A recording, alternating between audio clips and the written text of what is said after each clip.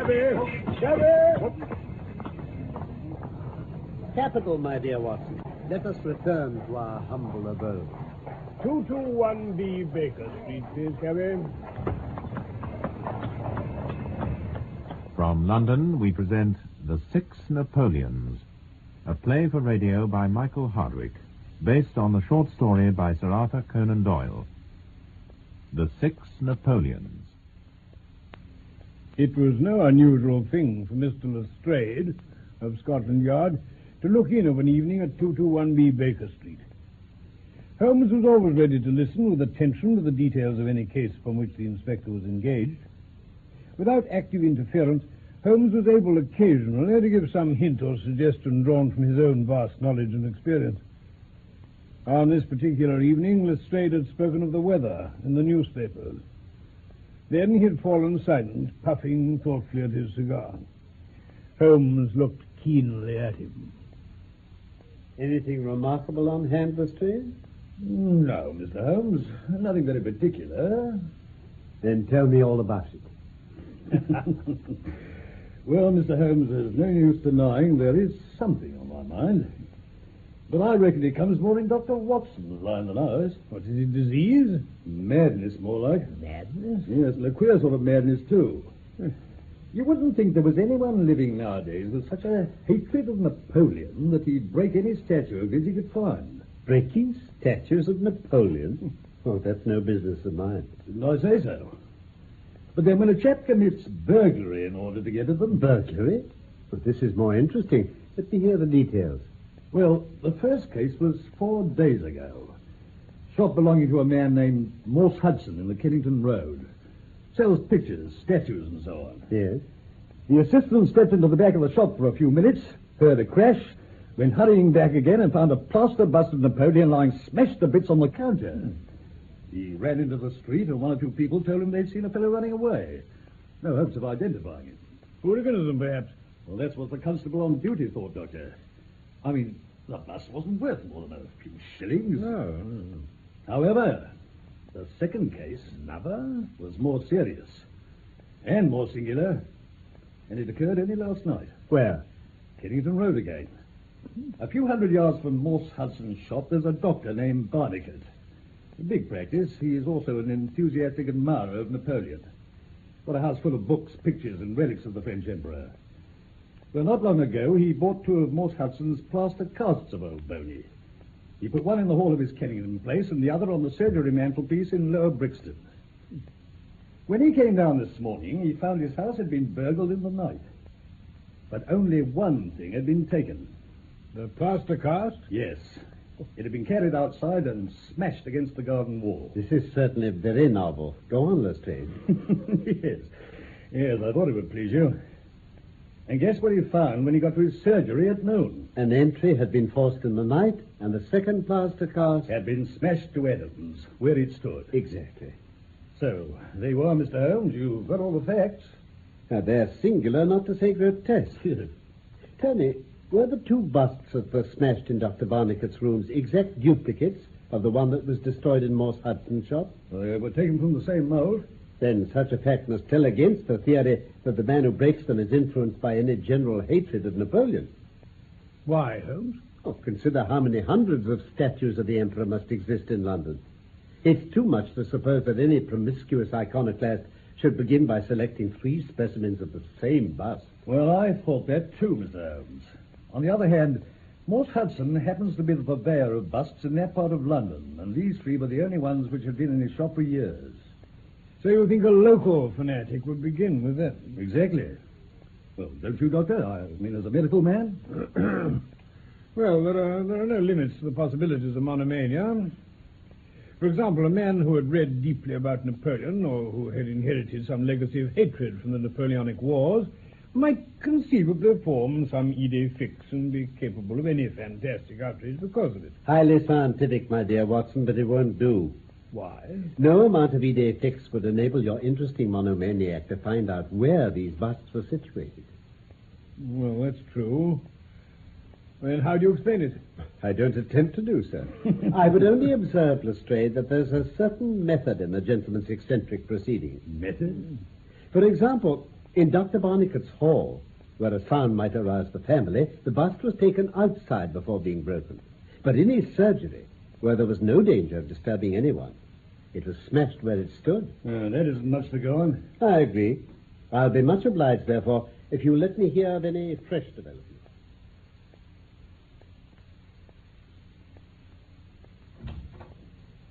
Good morning, Watson. Good morning.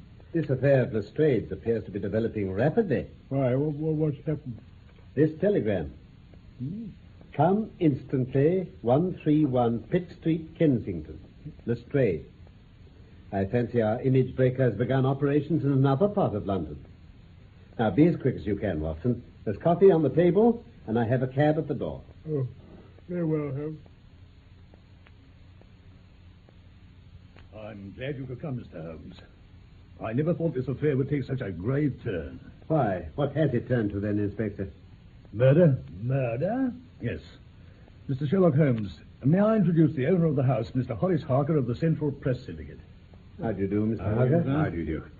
You know, it's an extraordinary thing that all my life I've been collecting other people's news, and now that a real piece of news has come my own way, I'm so confused and bothered I can't put two words together. I understand.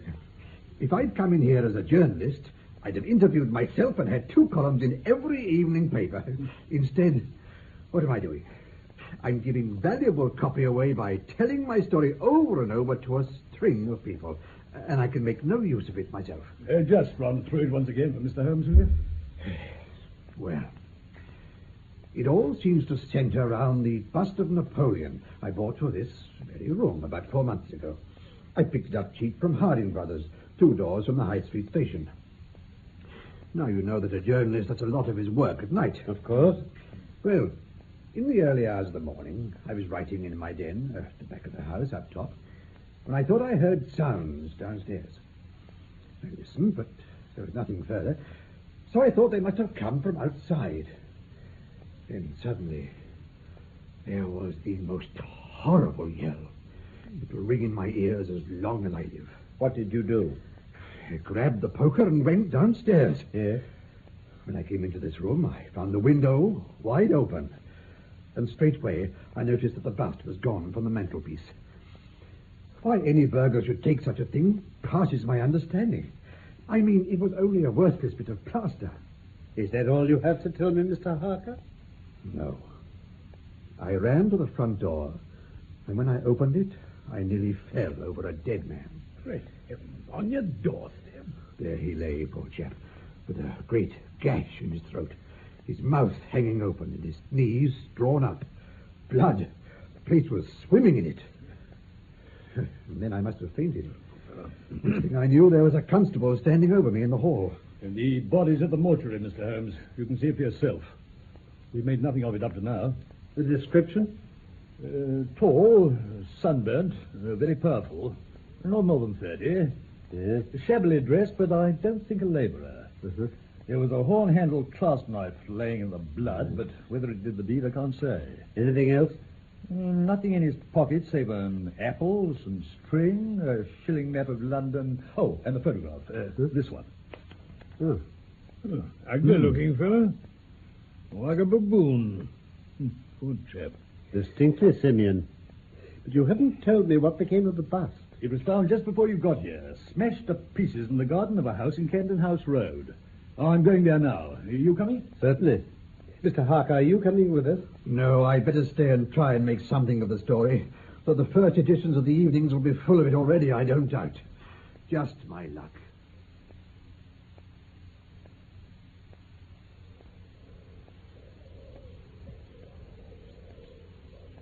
Well, Mr. Holmes, do those shattered fragments of the bust tell you anything? No, Lestrade. We have still a long way to go. Yeah. And yet the possession of this trifling bust was worth more than a human life. You mean the burglar stole it and then someone else killed him to get it, Holmes? So it seems. But when the murderer had achieved his object, he didn't break the bust there and then. No, he carried it several hundred yards to this place. He just killed a man. He wasn't going to hang about. Likely enough. But I wish to call your attention to the position of this house. Well, it's just an empty house. He knew he wouldn't be disturbed here in the garden. Ah, but there's another empty house farther up the street, which he must have passed before he got to this one. Why didn't he break it there? Well, because... Oh, I give up. Then observe, Lestrade. Eh? Just over the wall, a street lamp. In this garden, he could see what he was doing. Well, Mr. Holmes, what are we going to do with that fact? To remember it, we may come upon something later that will bear upon it. Mm-hmm. Now, what's your next step, Lestrade? I reckon it's imperative we get that body identified. Find out who he was and who his associates were. Then we might learn what he was doing in Pitt Street last night. That ought to lead us to who killed him. Don't you think so? No doubt. And yet it's not quite the way I should approach the case. Well, what would you do then? Oh, you mustn't let me influence you in any way. I suggest that you go on your line and I on mine. We can compare notes afterwards. Very well, then. Oh, by the way, if you're going back to Pitt Street, you might tell Mr. Harker from me that I've quite made up my mind that a dangerous homicidal lunatic with Napoleonic delusions was in his house last night. You don't seriously believe that, Mr. Holmes? Don't I? No, Holmes. Well, perhaps I don't.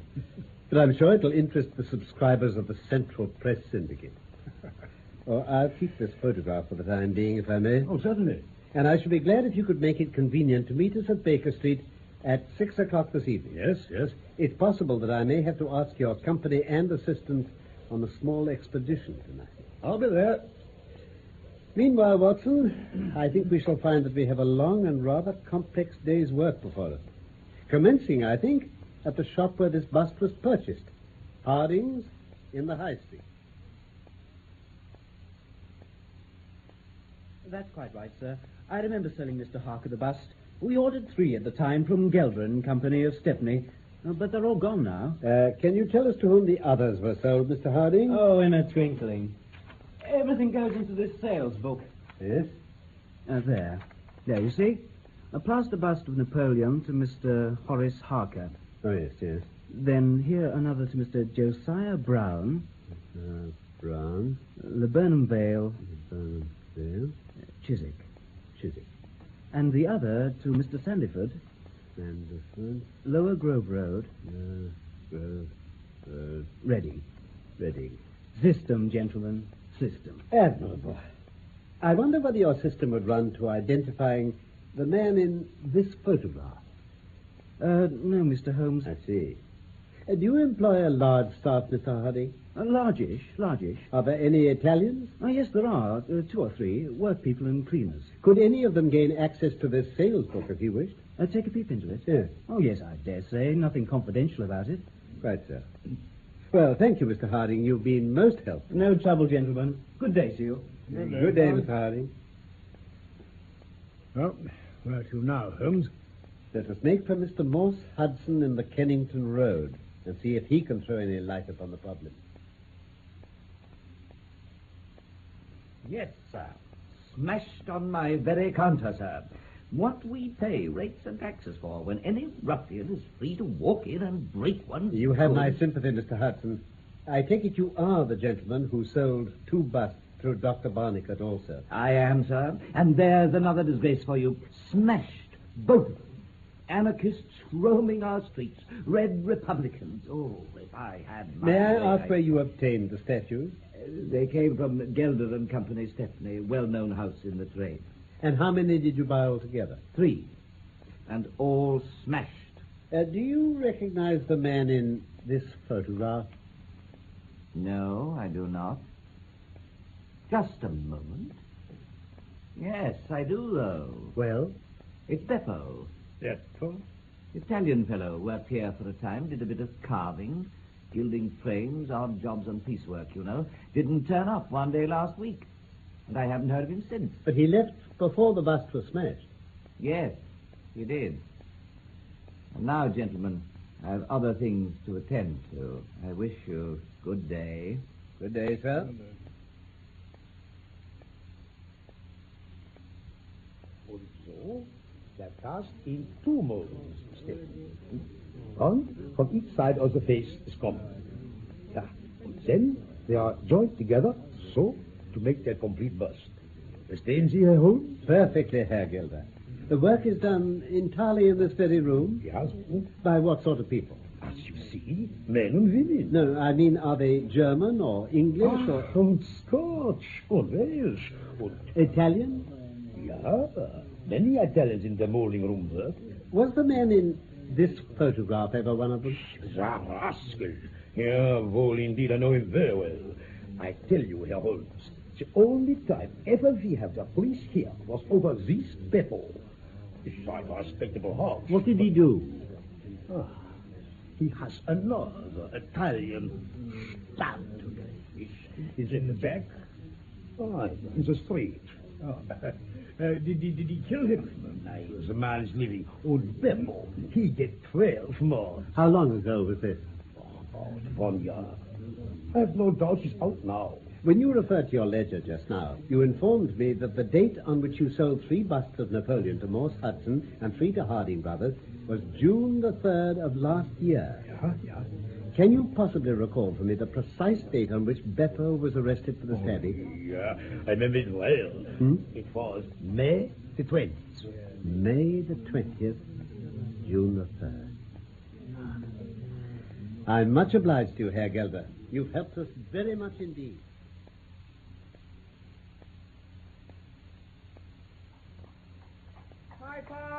Piper! Rise in Kensington! Murder by madman! Piper! Yeah, my boy. Oh, Tugger. Piper! Well, at any rate, poor old Harker seems to have got his story into the paper. Yes? You listen to this. It is satisfactory to know that there can be no difference of opinion upon this case, since Mr. Lestrade, one of the most experienced members of the official force, and Mr. Sherlock Holmes, the well-known consulting expert, have each come to the conclusion that the grotesque series of incidents which have ended in so tragic a fashion arise from lunacy rather than from deliberate crime. Is that what you'd hoped he'd write? The press, Watson, is the most valuable institution if you only know how to use it. And now, if you can tear yourself away from that newspaper, we'll return to Baker Street. I fancy we shall barely get back before Lestrade is due. Well, Mr. Holmes, what luck, eh? What luck? Oh, my friend and I have had a very busy day, Lestrade. Indeed? We've seen both the retailers and the wholesalers. I'm now in a position to trace each of the busts from its very beginning. The busts, eh? Well. You have your own methods, Mr. Sherlock Holmes, and it's not for me to say a word against them. Still, I reckon I've done a better day's work than you. Oh, really? Yes, I've identified the dead man. You don't say so. Yes, one Pietro Benucci from Naples. By all accounts, one of the worst cutthroats in London. Connected with the Mafia, a secret society, you know. Really? Yes, uses murder to get its ends. So you see how the affair begins to clear up. The Mafia sets Pietro onto some other Italian who's broken the rules or something. Ah, the man in the photograph, I suppose. That's it. Maybe they gave Pietro the photo to carry so he'd know his man. Well, he dobs him, sees him enter a house, waits for him to come out and attacks him. But the other chap gets his knife out, and it's Pietro who dies. There, Mr. Holmes. How's that? Excellent, Lestrade. Excellent. Eh, Watson? Oh, brilliant. Only What? I didn't quite follow your explanation of the destruction of the bus. Busts. You don't seem to be able to get them out of your head. Petty larceny, that's all that was. 6 months at the most. What we're on to is murder. Oh, well. And the next stage, then? Simple enough. I shall go down to the Italian quarter, find the man in that photograph we've got, and arrest him for murder. Will you come? I think not. I fancy we can attain our end in a simpler way. Oh? In fact, the betting is exactly 2 to 1 that if you'll come with us tonight, I shall be able to help you lay your man by the heels. To the Italian quarter? No. Chiswick. What? Chiswick? You come with me to Chiswick tonight, Lestrade, and I'll promise to go to the Italian quarter with you tomorrow.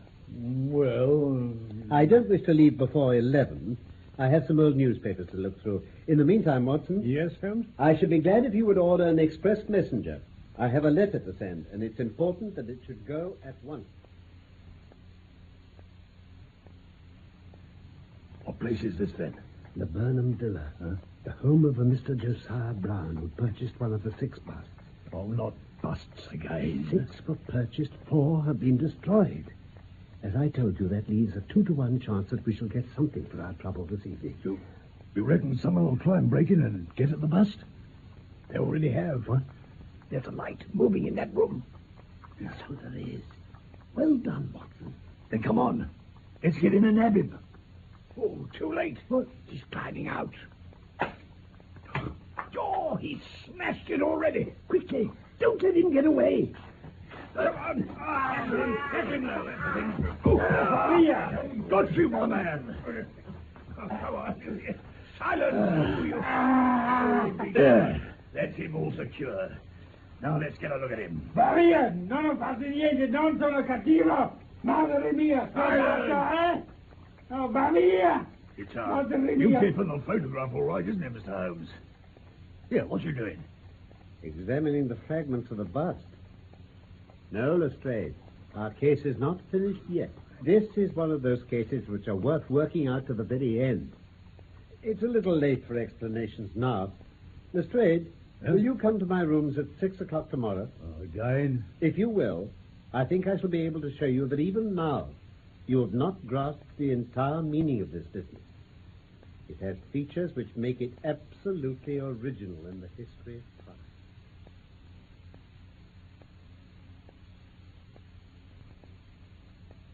crime. There you are, Inspector. Oh, thank you, Doctor. My best respects. Not too strong on the gas. Oh, I think so, sir. Well, then, Mr. Holmes. Ah, that will be our other visitor. Mr. Sandiford of Reading, I presume? The same, sir. May I introduce Dr. Watson and Mr. Lestrade? How do you do, Mr. Sandiford? I see that you have a bag with you. Have you brought... Oh, yes, yes. So how you could know that I own such a thing, I can't imagine. Quite simply. Mr. Harding of Harding Brothers told me he had sold you the last one from his stock and gave me your address. Ah, that was it. You say you wish to purchase my copy of Devine's Bust of Napoleon for £10. That is so. Then I must tell you I gave only 15 shillings for it. Your scruples do you honor, Mr. Sandiford. But I've named my price and I intend to stick to it. Then, sir, there is your bust. And there, sir, are your £10. Oh, I'm much obliged. I imagine that's all? Except for one small formality. Oh? If you'll kindly sign this paper in the presence of my friends here. Paper? Or it simply says that you transfer every possible right that you ever had in this bust to me. I'm a methodical man, you see. I heard of your famous methods, Mr. Holmes. There you are, sir. Thank you. And now I suppose you want to be getting back to Reading. Indeed. Good evening to you, Mr. Holmes. Gentlemen, good evening. Good evening, Mr. Sandiford. Well, well, well. Just had to have one of those things for your collection, eh, Mr. Holmes? But £10, I wouldn't give you tuppence. And... Oh, Holmes, you smashed it. Gentlemen, let me introduce you to the famous Black Pearl of the Borgias. The what? Great heavens. Yes, gentlemen, the most famous pearl now existing in the world, and it's been my good fortune, by a chain of inductive reasoning, to trace it from the Princess of Colonna's bedroom where it was lost to the interior of this, the last of the 6 busts of Napoleon manufactured by Gelder and Company of Stepney. Remarkable, Holmes, but how on earth... You may remember that when the pearl disappeared, the suspected person was the princess's maid, an Italian. Her name, as it happens, was Lucrezia Venucci. Venucci? That's the name of the murdered man. Exactly. The brother she was known to have in London, but who couldn't be traced. Now, whether our murderer Beppo stole the pearl from Pietro, or whether they were accomplices and fell out, I do not know. The main fact which I discovered by looking it up in the old newspapers is that the pearl was stolen from the princess just 2 days before Beppo was arrested for stabbing another employee of Gelder and Company in the street. So, where does that take us? It took Beppo with the pearl in his possession and the police hot on his track for this stabbing back to Gelder's factory where he worked. He knew he had only a few minutes to hide the pearl. Where should he put it?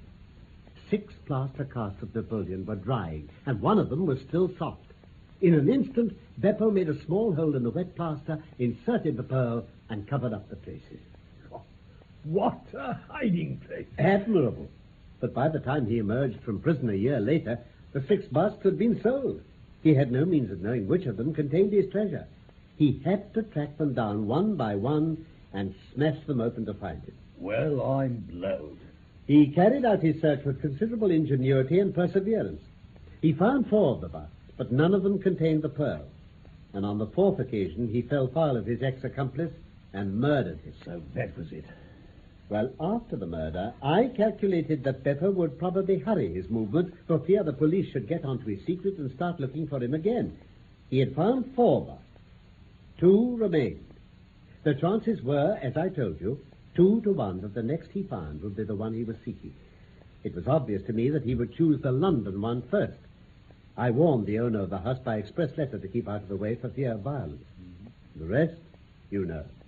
Having taken our man without finding the pearl on him, I could only assume that it must be concealed in the 6th and last bust, as it was. Well, I've seen you handle a good many cases, Mr. Holmes, but I don't know that I ever knew a more workmanlike one than that. Thank you, Lestrade. Thank you. Put the pearl in the safe, Watson, and get out the papers on the Conk-Singleton forgery case. Oh, goodbye, Lestrade. If any little problem comes your way at any time, I shall be happy if I can to give you a hint or two as to its solution. That was The 6 Napoleons by Michael Hardwick, based on the short story by Sir Arthur Conan Doyle. Sherlock Holmes was played by Carlton Hobbs, and Dr. Watson by Norman Shelley. Production for the BBC was by Martin C. Webster.